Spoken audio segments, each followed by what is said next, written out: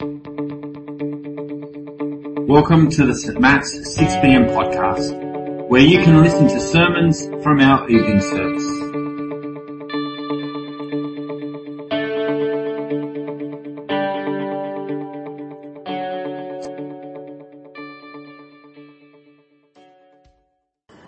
Hi everyone. Today we'll be reading from Galatians 5:13 to 26. You, my brothers and sisters, were called to be free. But do not use your freedom to indulge in the flesh. Rather, serve one another humbly in love. For the entire law is fulfilled in keeping this one command. Love your neighbor as yourself. If you bite and devour each other, watch out, or you will be destroyed by each other. So I say, walk by the Spirit, and you will not gratify the desires of the flesh. For the flesh desires what is contrary to the Spirit, and the Spirit what is contrary to the flesh. They are in conflict with each other, so that you are not to do whatever you want. But if you are led by the Spirit, you are not under the law. The acts of the flesh are obvious: sexual immorality, impurity, and debauchery, idolatry and witchcraft, hatred, discord, jealousy, fits of rage, selfish ambition, dissensions, factions, and envy, drunkenness, orgies, and the like. I warn you, as I did before, that those who live like this will not inherit the kingdom of God. The fruit of the Spirit is love, joy, peace, forbearance, kindness, goodness, faithfulness, gentleness, and self-control. Against such things there is no law. Those who belong to Christ Jesus have crucified the flesh with its passions and desires. Since we live by the Spirit, let us keep in step with the Spirit. Let us not become conceited, provoking and envying each other. Well, good evening, everyone. My name's Ron, and I want to welcome you as well to our service this evening. And it's my great pleasure now to be able to speak from the passage that Stefan read for us first from Galatians chapter 5. You may have noticed that we live in a highly divisive world. If you hadn't noticed before this week, just consider for a moment Novak and the Australian Open fiasco, and you can start to see some of that division. But division isn't just out there. Division impacts our churches as well. Most of us have had some experience, unfortunately, of being in the midst of a church division. And church divisions can happen for all sorts of reasons. They can happen for theological reasons. So, for example, churches might divide over what they think about baptism, particularly the baptism of infants. Or they might divide over the role of women and the role of women in ministry. Or there might be divisions, kind of ironically today, over the role of the Holy Spirit, who he is and what he does. Often, though, it's not theological issues that cause division in churches. Often it's simpler things, though still complex, things like generational issues as they form their way out amongst communities. And sometimes it's actually really practical issues, like who can use what crockery in the church cupboard, or what colour walls the church needs to be painted. We like to keep conflict at arm's length from us, and often we like to think about who else is to blame, not so much what we are contributing to that conflict. But the Bible makes it really clear that the heart of all human conflict, the core issue, isn't what someone else has done, but is human sinfulness. Our desire to do whatever it is that we want to do. Our desire to behave in ways that detract from our God-given identity as image bearers. Or, as Galatians chapter 5 calls it, We choose to act in ways of the flesh. As we continue our series on the Holy Spirit, we're going to look at Galatians chapter 5 tonight, and we're going to see that the Holy Spirit is not only God's great gift to individuals, to individual believers, but also the Holy Spirit is God's great gift to His church. And through the Holy Spirit, God transforms His church. Through the Holy Spirit, God transforms the way that we do conflict. That's the issue that Paul is addressing in Galatians chapter 5, where we come to this famous passage about the fruit of the Spirit. Now, I want to say before I get into things that there's no hidden agenda in this. It's not like I've been sitting in my office or listening to conversations and thought, oh man, we really need to address conflict because it's such a big issue in our church at the moment. In fact, quite the opposite. I've been greatly encouraged over the last few years at the spiritual health and maturity of St. Matt's. We've faced a number of issues that had the potential to become quite divisive, but I believe the Holy Spirit has been at work amongst us, helping us to maintain unity in the midst of some of those difficult decisions. So perhaps then this is a good time for us to think about conflict and prepare ourselves for more conflicts that will come, to ensure that as we approach conflict, we're approaching it in the Spirit and in a way that brings honour to God. The conflict in Galatians chapter 5 comes out of theological differences. And I'm not going to explore all those theological differences. That's for another sermon series in the book of Galatians. And tonight's sermon isn't your classic sermon on the fruit of the Spirit either, so I'm sorry if that disappoints you. But Paul is talking about conflict here in Galatians. And he's talking about how the Spirit, particularly in the context of conflict, transforms our conflict in a way that will no longer provoke fleshly behaviour, but rather will provoke love. Galatians chapter 5 verse 13 says, "Do not use your freedom to indulge in the flesh, but rather serve one another humbly in love." Love is what was missing in the Galatian church. Intense conflict had arisen in this church. In verse 15, we get a taste of it. "If you bite and devour each other, watch out, or you will be destroyed by each other." Such infighting in the church is ugly. It's aggressive and it's demeaning. Apart from the impact that it would have had on each other, on the fellowship there in Galatia, it would have also had a negative impact on the church's ability to witness. I mean, after all, who wants to listen to a message about love from a group of people who are constantly biting and devouring each other? Galatians chapter 5, I think, gives us 5 things to consider when it comes to how the Spirit transforms our conflict. And so I want to run through them with you. The first one is to accept that we have conflicts. Conflict will be normal in church. It will exist in church. It was there in Galatia and it will be here in West Pennant Hills. Conflict is a normal part of life in community, and church represents a really diverse community. We have in our church family multiple generations.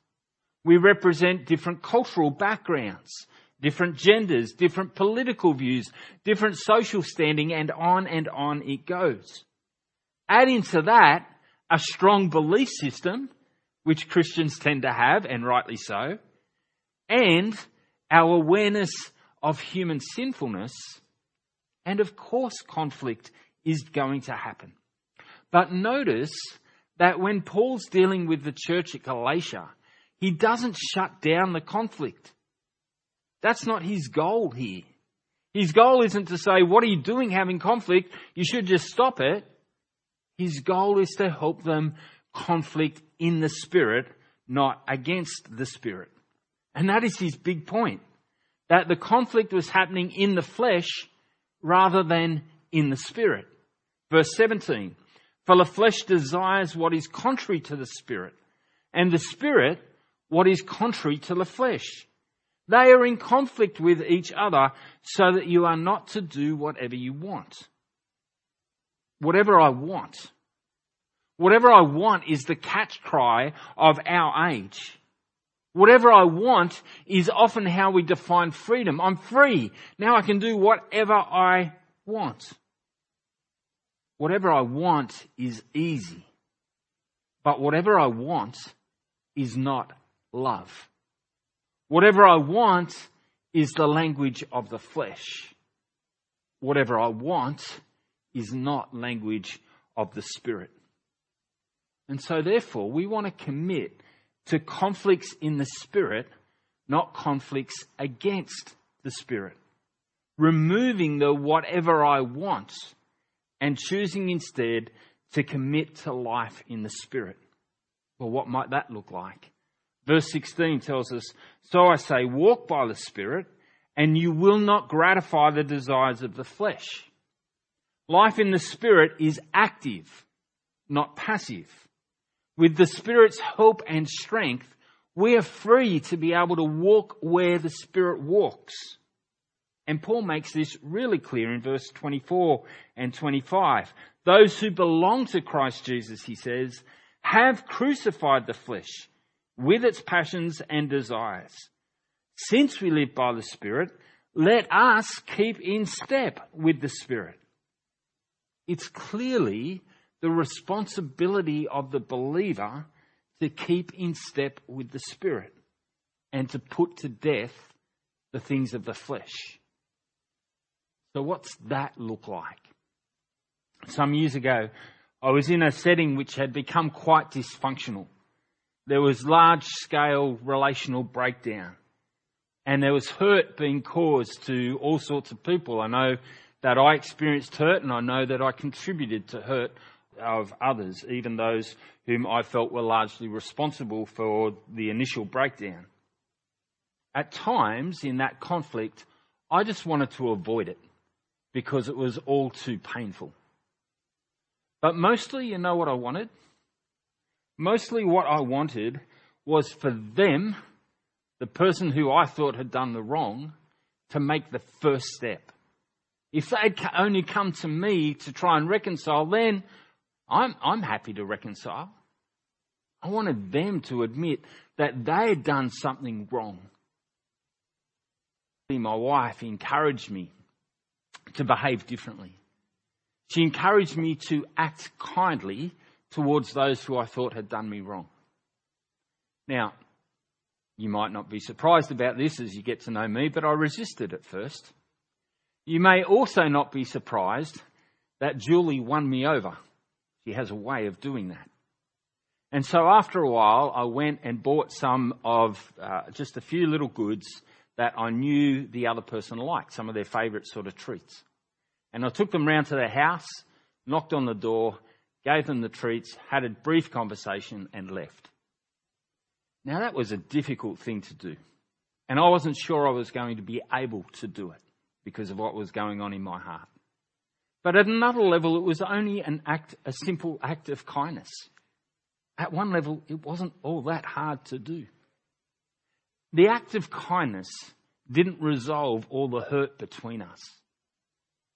But it did go a long way to restoring a sense of fellowship so that we could work through at least some of the hurts that had existed there. What Julie had encouraged me to do was to keep in step with the Spirit.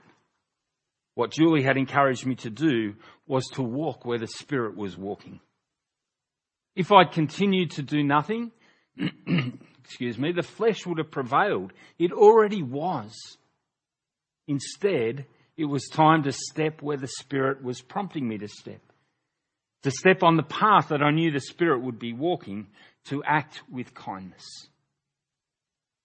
Third thing that I want us to consider is to discern what the Spirit wants. Sometimes it's obvious what the Spirit wants, like in the example I just gave you. Other times we need more discernment. In the church environment, we discern things together. We discern things knowing that the Spirit brings wisdom through his people. We do this by reflecting on Scripture and considering what God's told us there. We do it by coming to God in prayer and listening to what he's saying.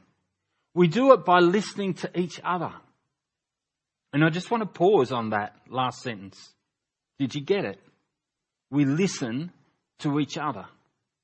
We don't dismiss ideas or views that are different to ours, but we listen to them. We don't belittle complaints or differences, but we listen to each other. And we also discern what the Spirit's doing by looking to elders and leaders among us. We've had some big decisions at St. Matt's over the last couple of years, as I alluded to earlier. But I've been so thankful for the way that staff, wardens, parish councillors and others have come together to make those decisions. That together we've been able to discern where the Spirit is taking us. And I've been equally thankful that those in our congregations who might have wished that we'd chosen something different, a different way forward, have been able to get on board. Not saying, I want to do whatever I want, but being able to move with us in unity. Sometimes the church needs to discern what the Spirit is doing in matters that almost seem counterintuitive to our Christian expression. In my theological studies, I got to study a unit on African ethics. And I was so glad that I had the opportunity and privilege to be able to do that particular unit, because it really challenged a lot of my thinking. In that unit, we examined the issue of polygamy in Africa and what the response of the church was when people were converted and they were in polygamous relationships.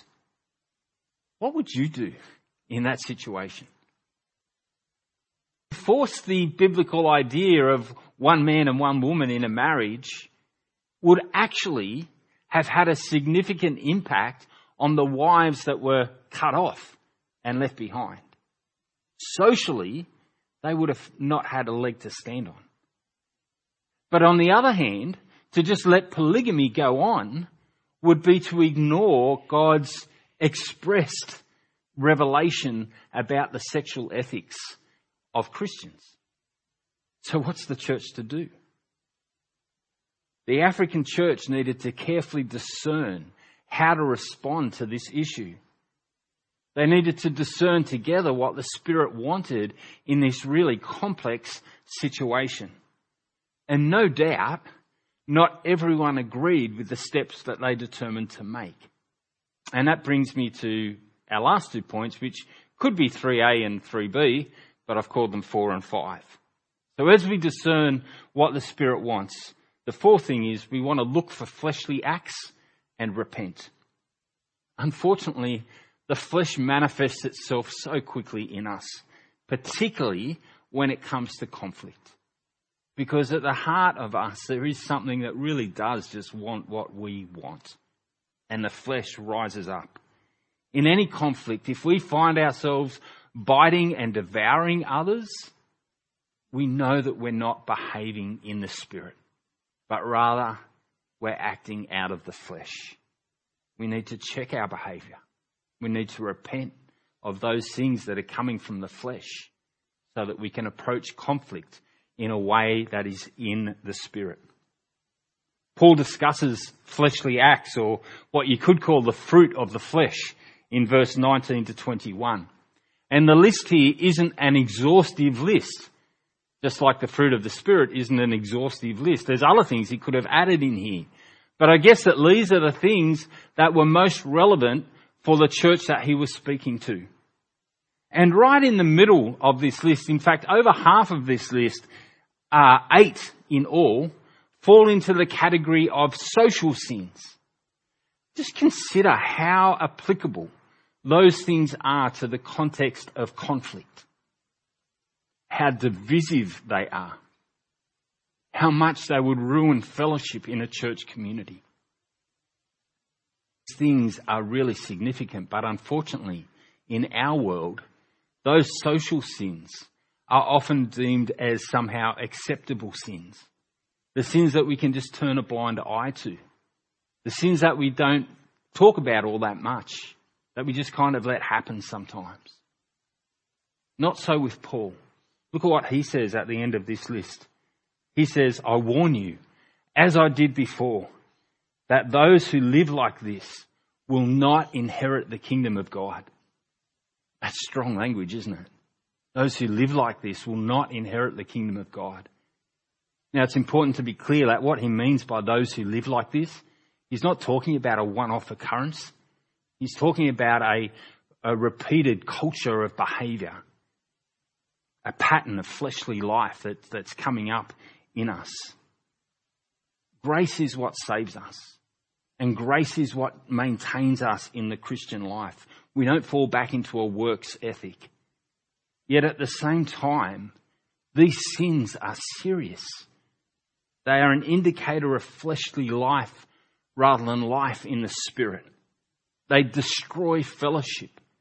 And when we see them in us, in each other, we should repent and come before God and ask Him to change our hearts, to forgive us our sins, and to enable us to approach the conflict that we're in the Spirit rather than in the flesh.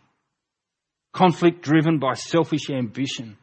Conflict that is particularly argumentative or divisive is not keeping in step with the Spirit.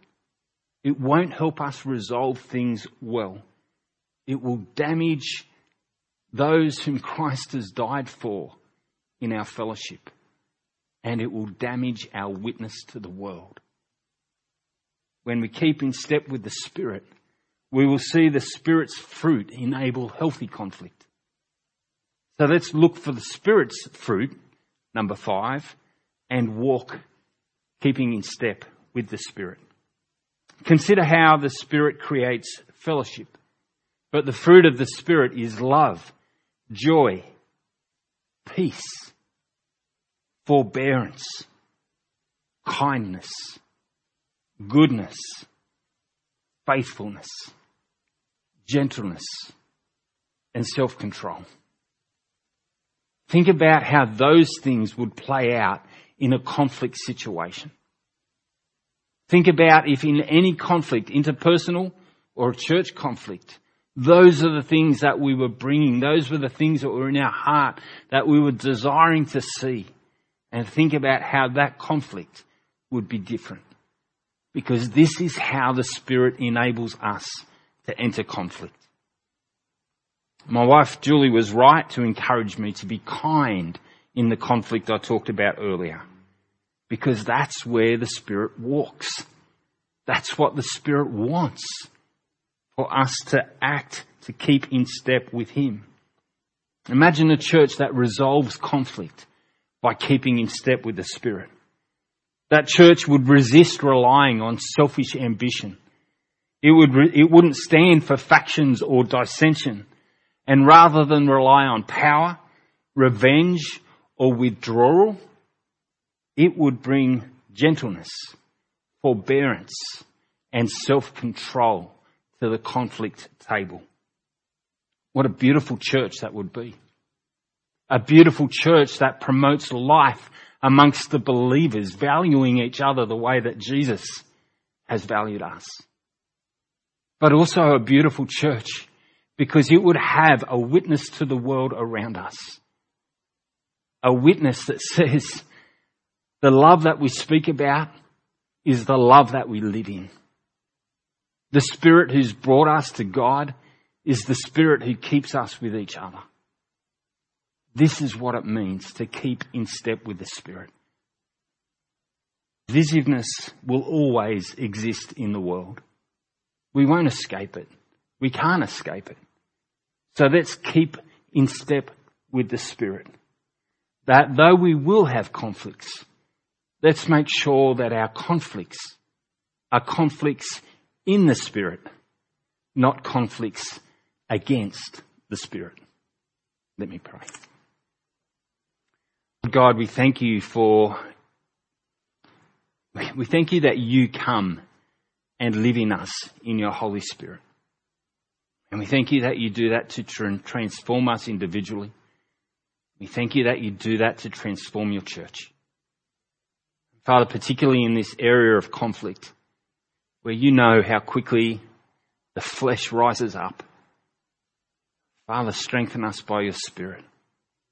Enable us to put to death the flesh and to put on the Spirit, to keep in step with the Spirit, that our conflicts might bring honour to each other, that we might treat each other well, and that our conflicts, through our conflicts and through the way that the Spirit enables us to do those conflicts, that you might be glorified in the world, that people might see more of you because of that.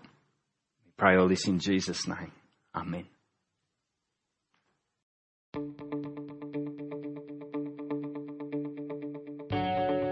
Thanks for listening to this week's sermon. St Matt's West Pennant Hills 6pm congregation is a collection of people who want to be changed by Jesus, to have a deeper connection with God, deeper community with one another, and deeper concern for our world. We'd love you to join us on a Sunday soon.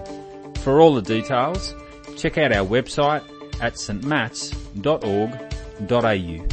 and be sure to subscribe to our podcast so you don't miss a sermon.